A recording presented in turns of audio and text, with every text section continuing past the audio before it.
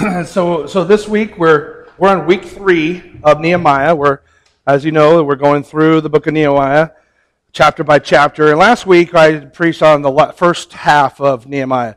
First half of chapter 2. So it was verses 1 through 10. This week we'll be moving on to the second half of chapter 2.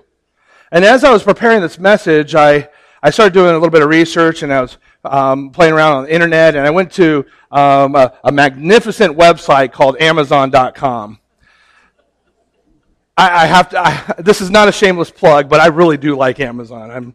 I'm kind of sold on it. But anyway, so as I was going through and thinking about this message, I looked up, I typed in the search under books.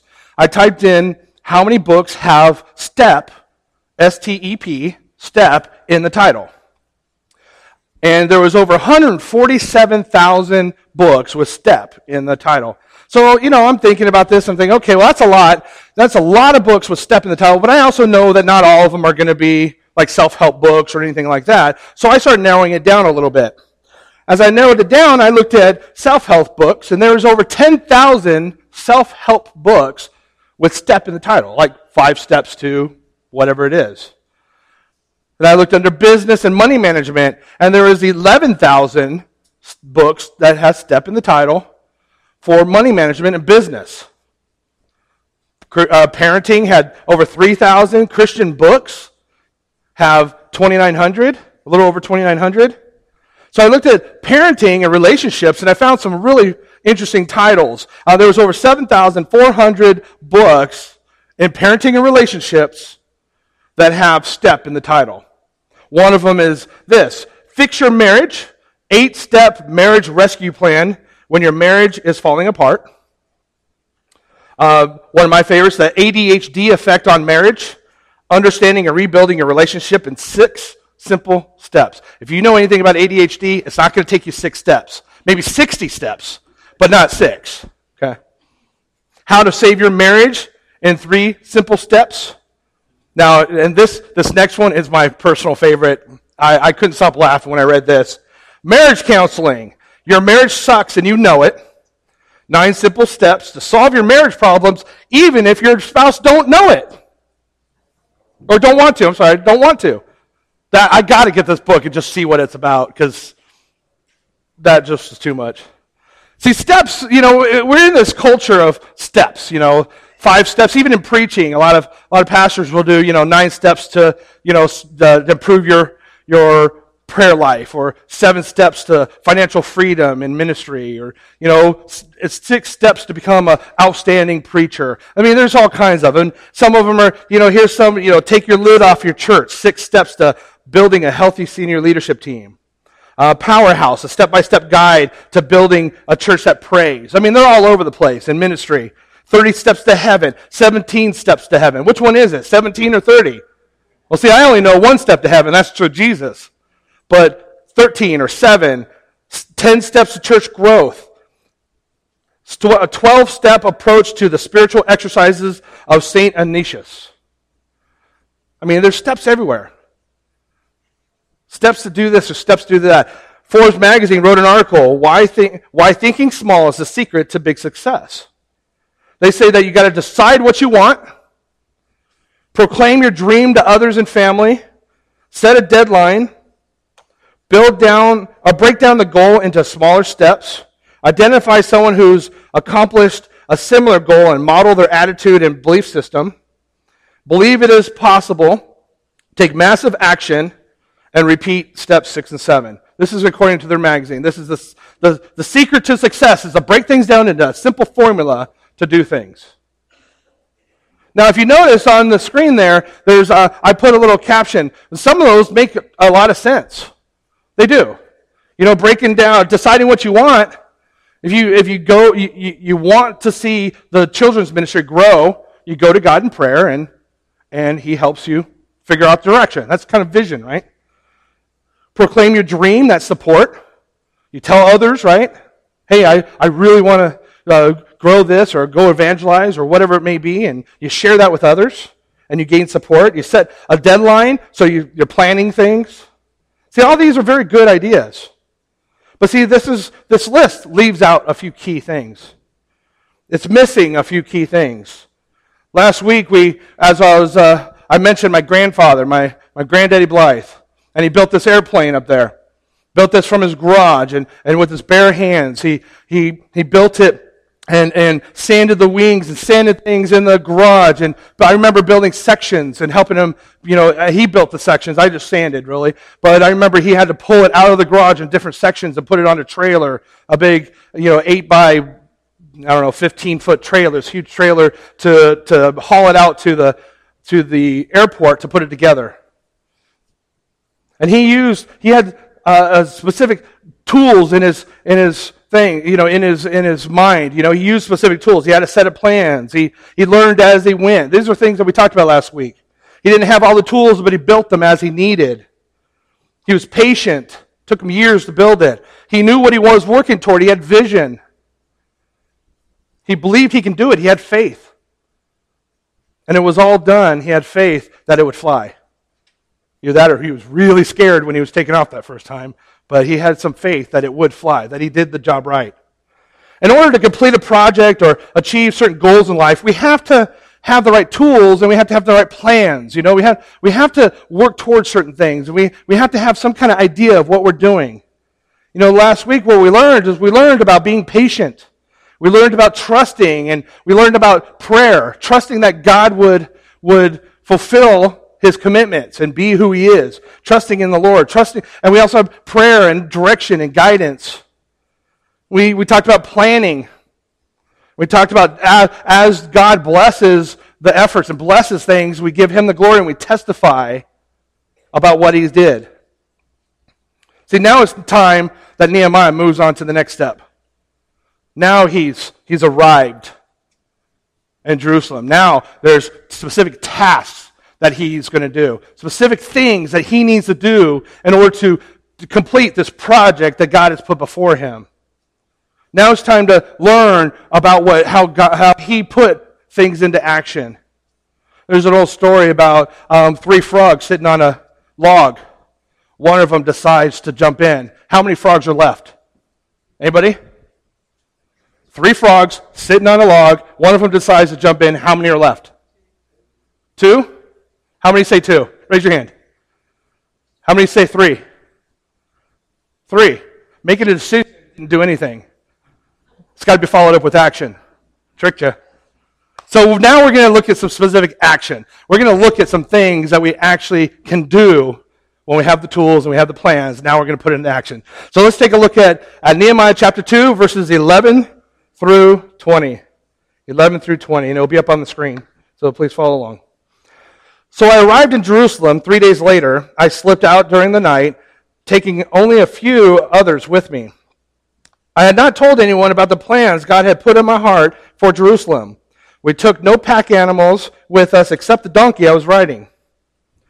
After dark, I went through the valley gate, past the jackal's well, and over the dung gate to inspect the broken walls and burned gates. Then I went to the fountain gate and to the king's pool, but my donkey couldn't get through the rubble.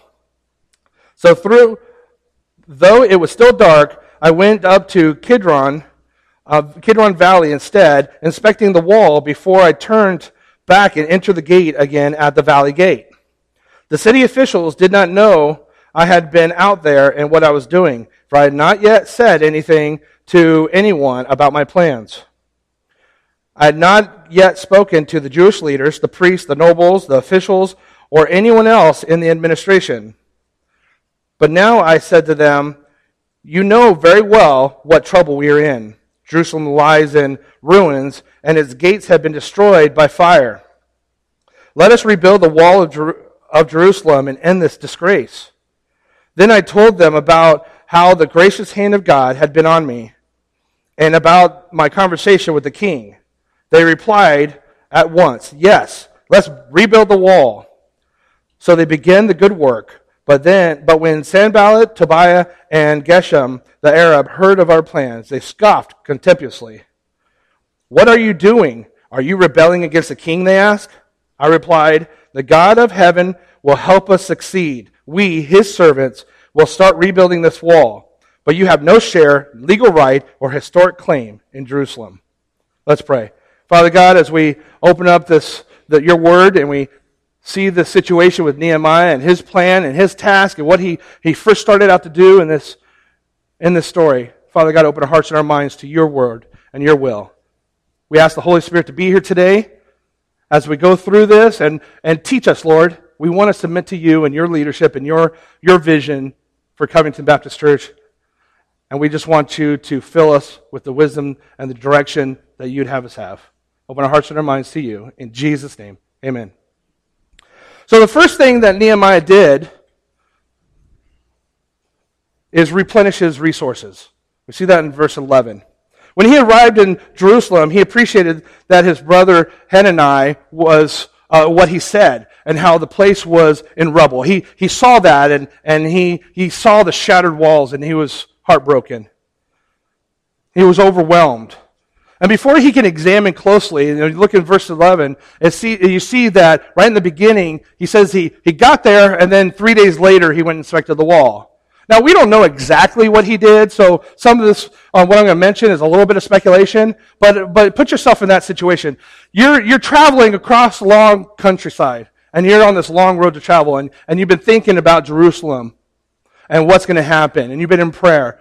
And now you arrive there. Do you just jump right in, or do you pray? Or do you relax a little bit? He needed to take some time to rest and reflect. He needs to take some time to look at or think about what steps to make. So my assumption would be that he rested and relaxed a little bit before he jumped into the business. Now, I don't know about you, but when I'm tired, I don't make the best decisions. When I'm tired, I don't make very good decisions at all. I need to be rested and I need to reflect on things before I can move forward. So one of the first things I believe that he did was just rested. And knowing him, he probably sat in 3 days in prayer time. See, Elijah did it. He needed rest. Jesus used to go off by himself and rest. So it makes sense that he probably rested and replenished his resources. So here's the principle that we learn from this.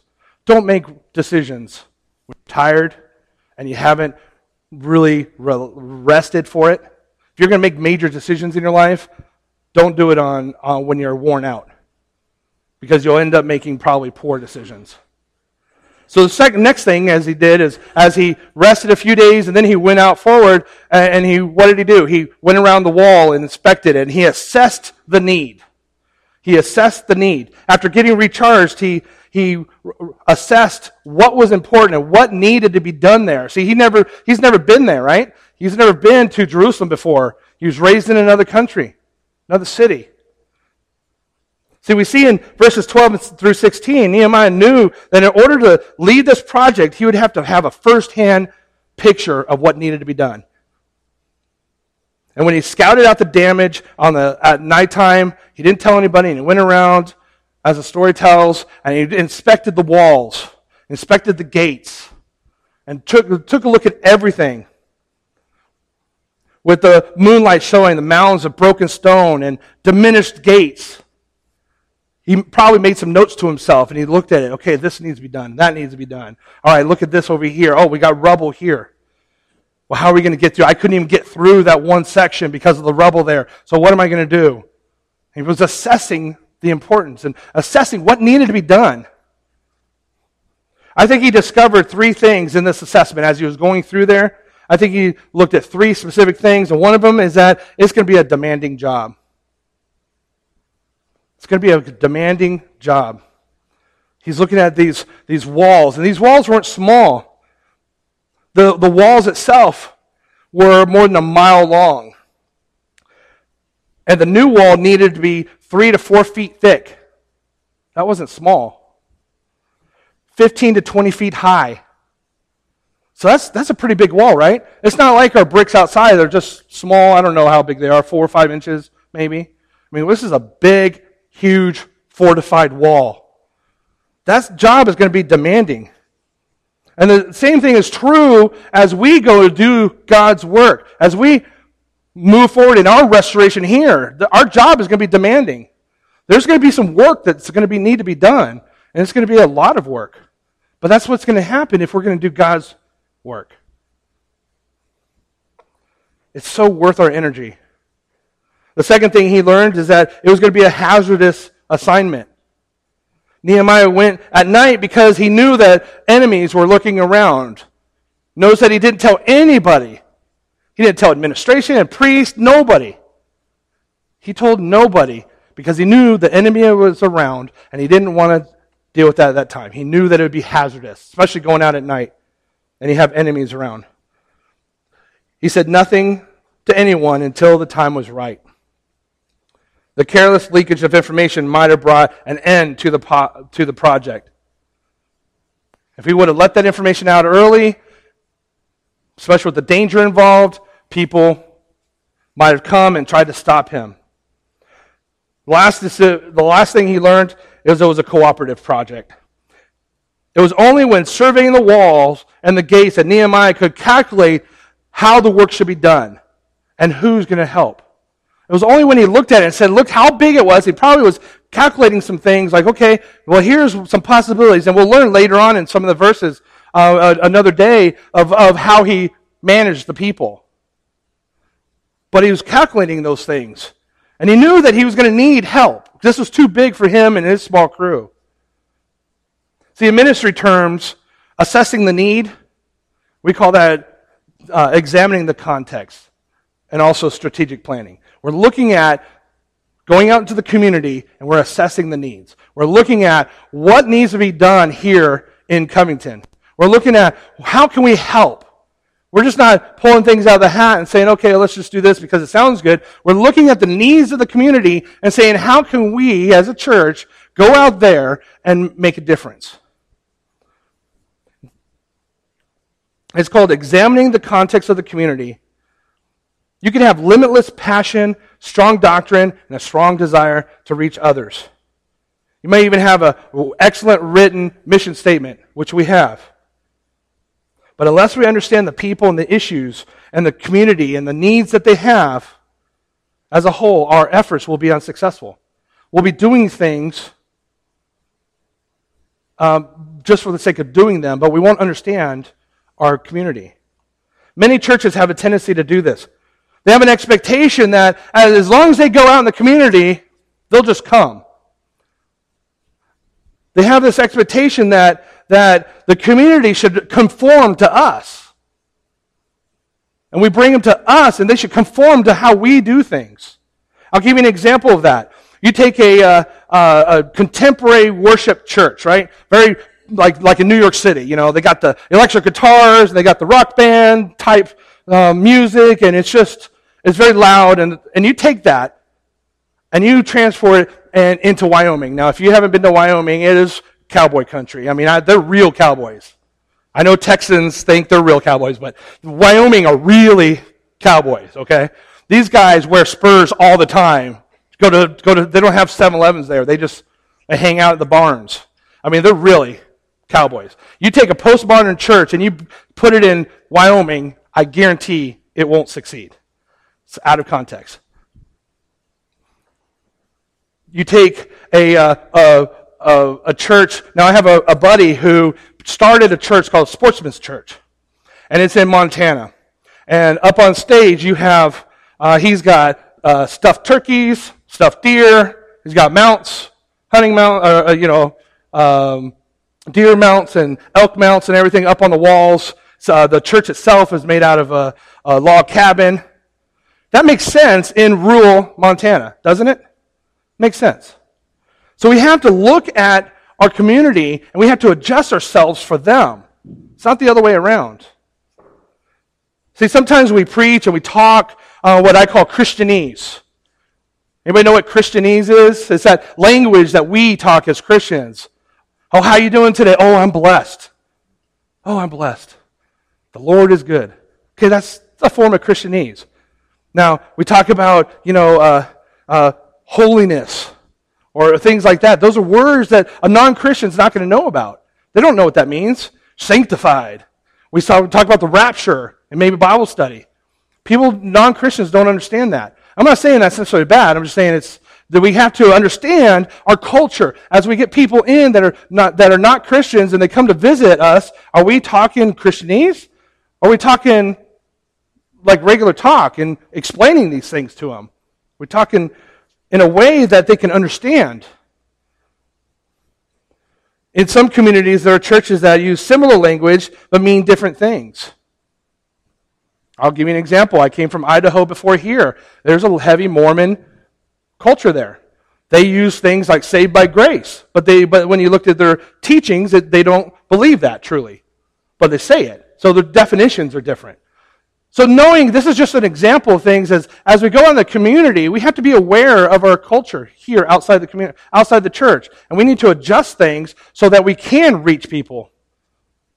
We must study and learn the spiritual, economic, social status of our community and assess its needs.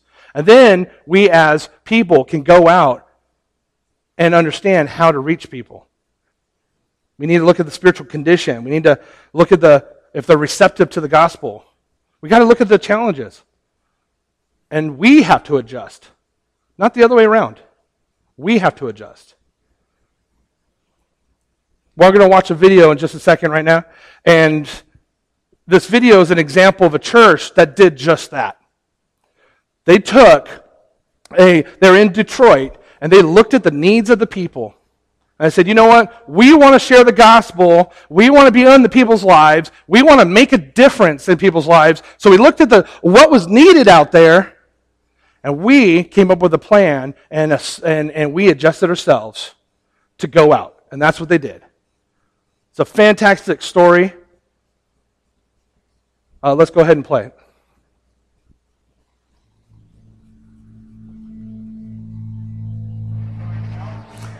When I first came to Cornerstone, the community was once known as a war zone because of the drive-by shootings, the gang activity, prostitution, a lot of homelessness. On average, the income is less than $16,000 a year, and so there's a great need. We are in a community where 97% of the children are coming from a single-family home. 58% of the grandparents are raising at least one grandchild.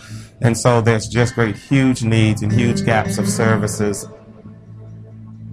So we engaged in doing a lot of community ministries geared towards meeting the community at a point of a felt need as a way of bridging the gap to their real need. And so all of our ministries are evangelistically focused and really geared towards not only meeting the physical needs of people, but also connecting them to their spiritual need. So what we attempt to do is, because our church is in a community that has huge need, and a lot of times the suburban churches, there are resources available, is connecting those two. And so we've been real thankful and blessed that churches have found favor with what we're trying to do in this particular community. And networking with them has allowed us to do a number of ministries at Cornerstone that we otherwise would not have the resources to be able to do. There are about 10 churches that serve down here and that have become a part. And so we've given them Saturdays that they can serve and Thursdays when they can serve. The primary purpose of my job is to get the people out of the pews and help them have an awesome opportunity to serve the Lord so that they can develop their life into a fully developing follower by getting into missions. Everything we start, we find a life group or another church to take leadership. Our life group comes down here. There's probably an average of about 15 of us come down. We're down here probably about 3 hours, and there are other groups that do the same thing on different days. We give people clothes and blankets, coats, and I just feel fulfilled every Thursday. I think I get more out of it than maybe they do. I really enjoy it. My husband and I went home, cleaned out our closets, got our kids, everybody clean out what you got, old jeans, anything you've got, bring it and let's do it.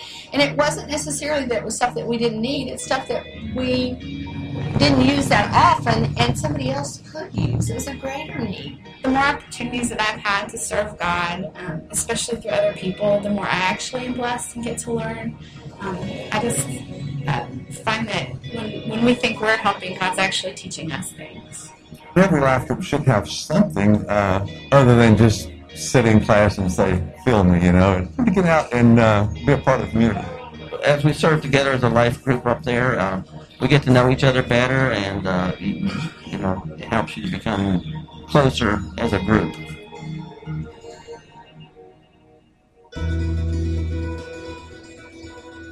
There was a call for volunteers to come work this dental clinic. And as a Christian, I think it's extremely important that those of us who have been given a lot, that we have the opportunity to be able to give to others who are in need. There's patients here that are, people from around this neighborhood that aren't fortunate enough to be able to afford dental work. And they get in a predicament where they have an emergency situation. And what we do is we help them, we pray for them, and we take out their bad tooth. When you meet those physical needs and you're able to get someone out of pain, which is a powerful thing, it just opens their heart up to listening. That's a tremendous feeling when we know we are doing something that's God's work and we're also doing something that's benefiting these folks. That, to me, that's worth more than money. They're so concerned that it's going to hurt, and they're so concerned that they're not going to do well in the chair. And you get in there, you pray with them, you hold their hands, and you tell them it's going to be all right. We've had great response from the community in terms of Cornerstone being the church in this neighborhood, and it's in line with our passion to develop indigenous leadership, and so they understand our heart for serving the neighborhood, and of course, by having come through the ministry, there's their way of paying it forward, of giving back to their neighborhood. I know how it is to be out there homeless, in the struggle, not eating. That's why I come out and like to serve. While I was in my addiction, Cornerstone always had a place for me to shower, somewhere to put clothes on my back when I didn't have it, a chapel to sit in while it was cold outside, and it always helped me out. I volunteer because it helps me out seeing people on the other side where I've been, in addiction for many years, and to pray with them and fellowship with them and let them know that there is a way out of it. Coming out into a church like that, they'll just be willing to take me under the wings, even in the past as I was a drug addict, abuser of everything I did. It just took me in. It felt actually someone really cared about me. We really want the community to see this as their church and their ministry, and not our church and our ministry. And over the years, we've seen that transition take place where the community feels like this is their church. What do you think? Not too bad? I love what he said at the end. I want this church to be a church the community feels it's their church. That's the direction we're moving. We're going to look at the community, and we're going to see what the needs are. And if you want to be involved in this, and we're not going to copy these guys exactly. We're going to go out and we're going to find our needs in this community, and we're going to assess it, and we're going to see how we can help. We're going to try to make a difference. Jesus doesn't want us sitting on the sidelines. He wants us involved. And I really believe this church wants to do that. I've talked to a lot of you guys, and a lot of you have shared that desire to get out and do something for God. So I loved what he said. A church that the community feels it's their church. And if you want to be involved in that, definitely come to the meeting next Sunday after church. So the next task that he did was he was prospecting. After replenishing his resources and assessing his need, Nehemiah now recruited workers. As he looked at the wall and he saw the things that needed to get done, he knew that he couldn't do it by himself, and he started seeking help. He started planning that. In some way, not mentioned in the narrative, Nehemiah gathered a large group of people, and he looked at them, and he started putting their workforce together. And at first he identifies with the workers. He said to them, "See the trouble we're in? Do you see the trouble we're in?" Nehemiah is passionately involved in the city's welfare and needs it to be its needs as acutely as though he has been living in this city his whole life. He looks as he goes around. See, he wasn't from there, so as he goes around and he sees this, he's passionate about it. He has this deep desire to make a difference. He looks at the needs and he wants to do something about it.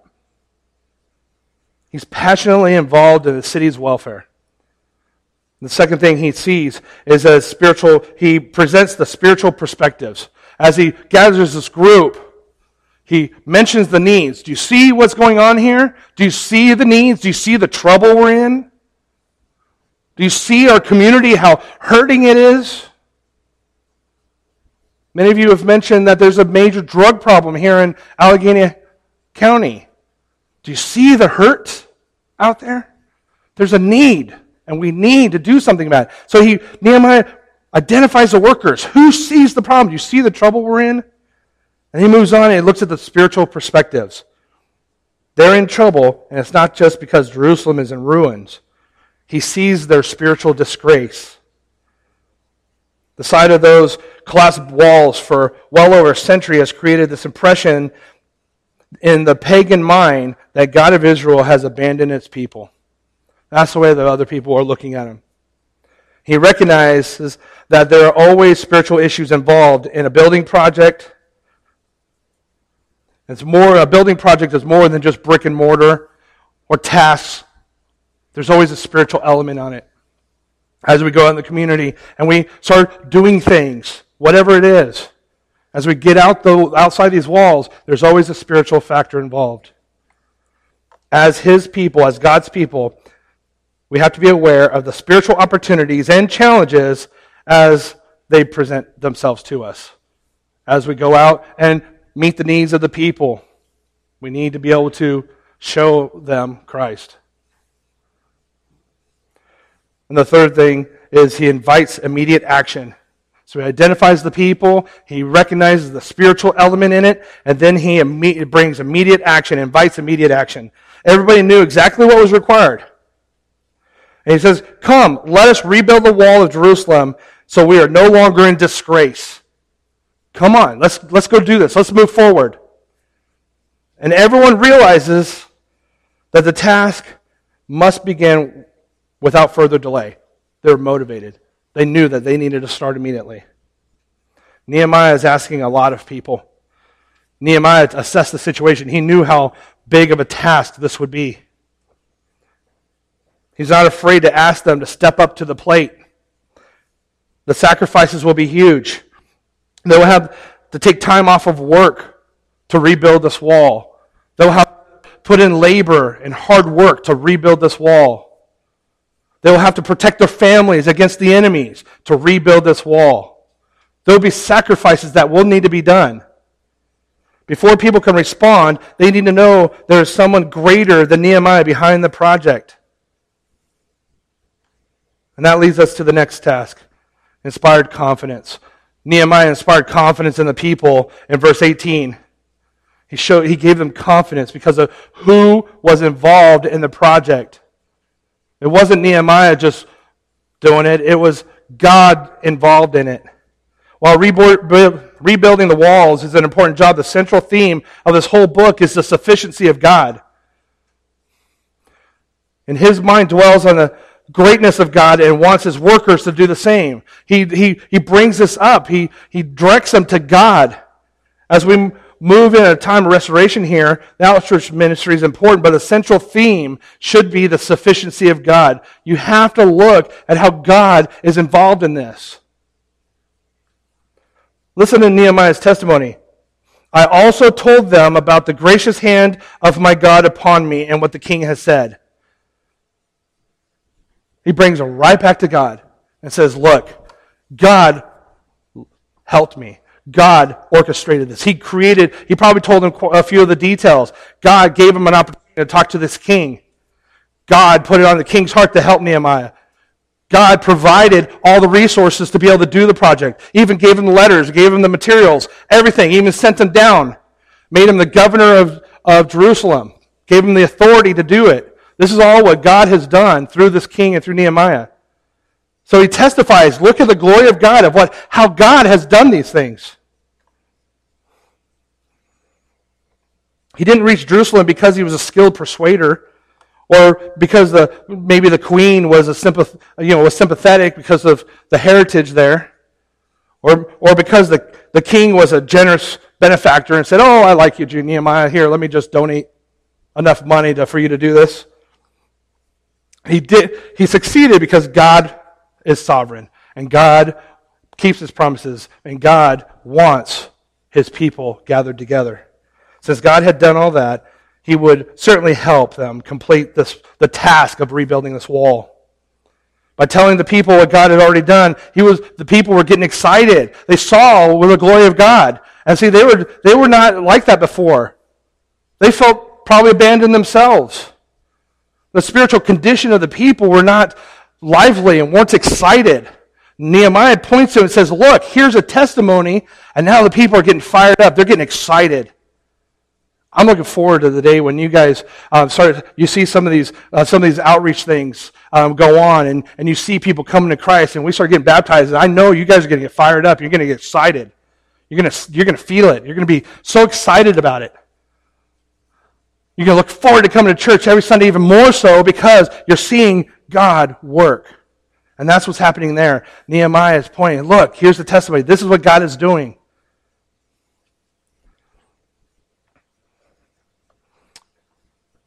His appeal was positive as he focused on the glory and greatness of God. When you think about it, it's amazing that the people said, let us start rebuilding.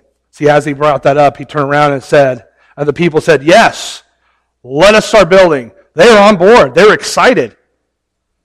They're willing to do. Because remember, in the previous, we talked about this in the first week, the people quit. They were getting discouraged, and then the king got a letter, and he decided to quit all building. So they were just very discouraged about the whole thing. Now Nehemiah's here, and he's shown how God is working, and they got excited and said, yes, we're on board. We'll do this. We often face those same two obstacles in church. We either were content the way we were, or we've tried that before. I'm thinking that this church responds much like the wall builders did in this chapter. Since I've been here, I've brought up things, changes, and I've mentioned different things, and we've moved forward with new things. And you guys have all been very supportive. See, when I look at this church, I don't see people that are griping and complaining. I see people that are excited for the future of Covington Baptist. I see people that are on board and saying, yes, let's try new things. And you guys, when I look at you and I hear your excitement, it's exciting to me. I'm excited to see how God is going to work here and work in your lives as we go to rebuild our wall and we have our time of restoration. I'm excited for you. You know why? Because you guys, your lives are going to transform. You're going to see things. You're going to witness God working in the lives of others, and you're going to be excited about it. You can be excited to see God work in the lives of others and your willingness to be part of that and part of what God is doing. Last week, Teresa and I had a very productive week, and we were very busy, and we met with Sarah from Dolly Ann. And Dolly Ann Apartments, there had been some talk before. This is the first time I met with her, and I'm excited. This is an opportunity for us to be able to serve our community. And I'm excited to see us move forward toward that.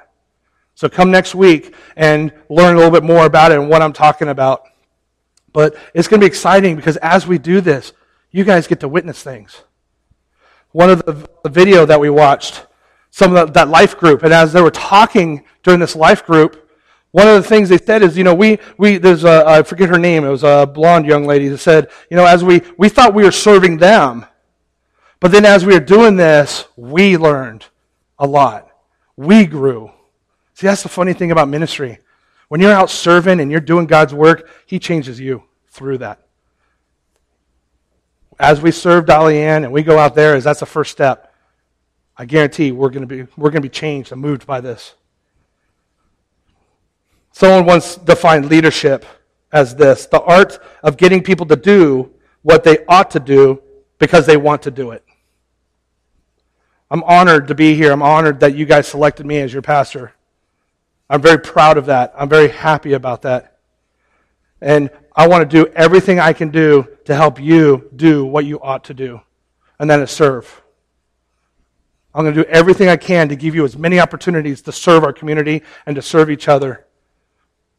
That's my job, is to equip the people. And I'm honored to have that time.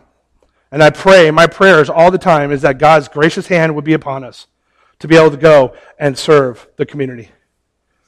Which leads us to our fifth task. The fifth task comes almost immediately after the decision is made to impact the community or make a difference. As Nehemiah rallies the people, he sees the people, and they're getting excited and say, yes, we'll go. that leads us naturally to the fifth task, which is handling opposition. Whenever we get serious about kingdom work, whenever we get serious about doing things for God, the enemy comes out. Spiritual enemies, people, the enemy comes out. The first two enemies have been identified in verse 10. Sanballat, Tobiah were joined by Geshem the Arab. And in verse 10, the opponents were very much disturbed. See, as Nehemiah assessed everything and he mentioned some things about what God is doing and he's excited and the people are starting excited, said, yes, we're going to go. Guess what's going to happen? We're going to have people and the enemy fighting against us. The devil doesn't want us to succeed. The devil does not want us to move forward with kingdom work. He doesn't. And he will do everything in his power to keep us from doing it. And he will oppose us through other people, through situations, through circumstances, and he will oppose us. And so we need to learn, we need to understand this. This is a reality. We're in a spiritual warfare here.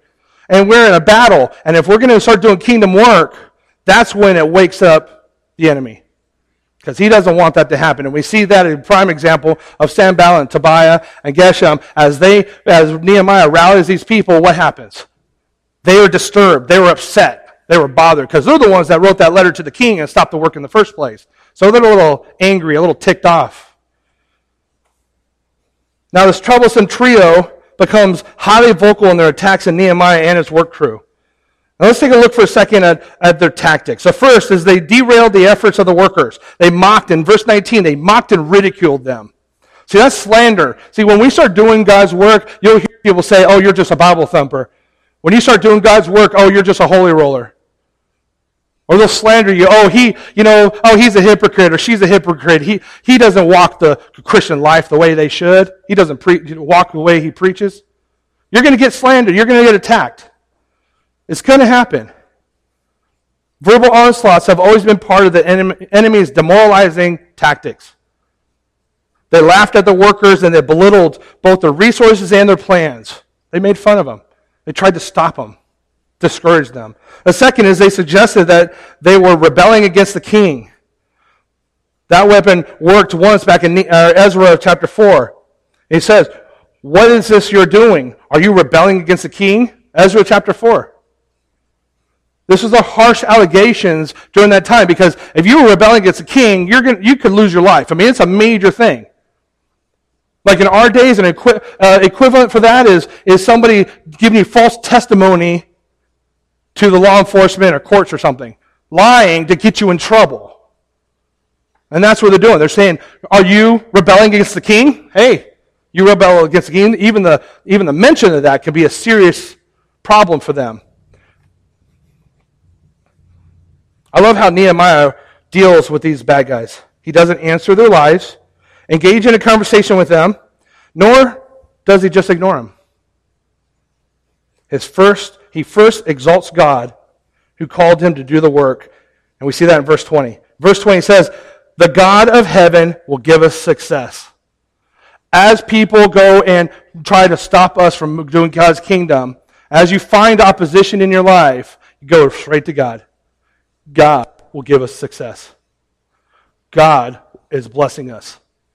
If I'm doing God's work, he will bless it. He wasn't concerned about the fictitious implications. He wasn't concerned that God, that of anything else, but the only thing he was concerned about is that God got glory for everything they were doing. Nehemiah wanted his people to know that God had everything in control. Even though Geshem controlled the southern approach to the city, and the other two thugs patrolled the north and the east, Nehemiah wasn't worried. He wanted to give God the glory, and he focused his energy on God. In his reply, he made three things clear. Rebuilding the wall was God's work. The Jews were his servants, and the opposition had no part in it. This had nothing to do with them. As we go in our time of restoration, we're going to have those oppositions. We need to give God the glory and not worry about them. Not worry about them. People say, oh, Covington Baptist Church, and they fill in the blank. They say something negative, and they try to slander us. It's okay. God gets the glory. Always remember, God gets the glory. The last part of verse 20 says it rather strongly. We, his servants, will start rebuilding, but as for you, you have no share in Jerusalem, no claim, or no historic right. You have no, why am I listening to you? You have nothing to do with this. As people slander Covington or oppose or anything that happens in the future, as we go toward building God's kingdom, as the enemy attacks, all we have to do is respond and say, God, you're giving us the glory. I want to give you the glory. We want to move forward with you. You're the one who's instituting this. And you guys, you enemy, you have nothing to do with this. Nothing at all. This is not for you. You have no right, no claim to this. Let me just say that as believers, we should expect spiritual opposition, and we should even be thankful for it. I do not want you to encourage it, but when we do get those times, those moments where we're opposed, see, they persecuted Jesus. They've been persecuting God's people all through history. And we should be thankful when we get that opposition. You know what? I must be doing God's work because I'm getting opposed. It's a sign that we've angered the enemy and invaded some territory where he thinks is his. If there's no conflict or opposition, then you're not engaging the enemy enough. We're not doing enough God's work. Because it will happen, I guarantee it. I've had it happen in my life. Spiritual attacks, depressions, different things that have happened in my life and the lives of friends and family because they were doing God's work and the enemy came in and tried to stop it. I could share story after story after story of things like that. See, remember, Satan only targets and shoots at moving targets. If you're moving forward with the kingdom of work, that's who he's going to target. If you're standing still, not doing anything, in his eyes, you're safe. You're good. Because you're not doing God's work. But if you're moving along, that's where he's trying. Last week, we discussed the tools needed, waiting or patience, trusting, praying, planning, and testifying. This week, we see the task that Nehemiah carried out. He replenished his resources. He assessed the need. He inspired confidence in the people. And he handled the opposition. Are you ready to pick up your tools?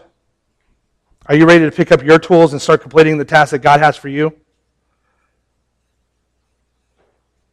Next week's outreach ministry. It's the first an opportunity for you to pick up those tools and get involved. I hope to see you there. Let's pray. Father God, thank you so much for Nehemiah and his just such an amazing example of how he handled this time of rebuilding and this time of restoration for the wall in Jerusalem. And he rallied the people. He understood that it wasn't just about building a wall. Just like it's not just about filling this church with a bunch of people. There's a spiritual factor involved, and it's bringing people back to you, Lord. And so as we go out and reach out to the community, as we minister to people outside our walls, help us always remember, Lord, that it's about you. We provide food or we provide some service or something out there, some opportunity to serve, Lord. Let's never forget that it's all about glorifying you in that. We serve so we can share Christ. Father God, we thank you so much for Nehemiah and his example for this, and we talk about him for so many years later, and he's still such an inspiration for us as we go through our time of rebuilding. So I ask you, Lord, to continue to work in the life of this church. They love you, Lord, and they have a desire to serve you. Help them be excited. We ask the Holy Spirit to work in the lives of each and every one of us here as we move forward in serving you and serving this community. Father God, thank you so much. We love you. In Jesus' name, amen.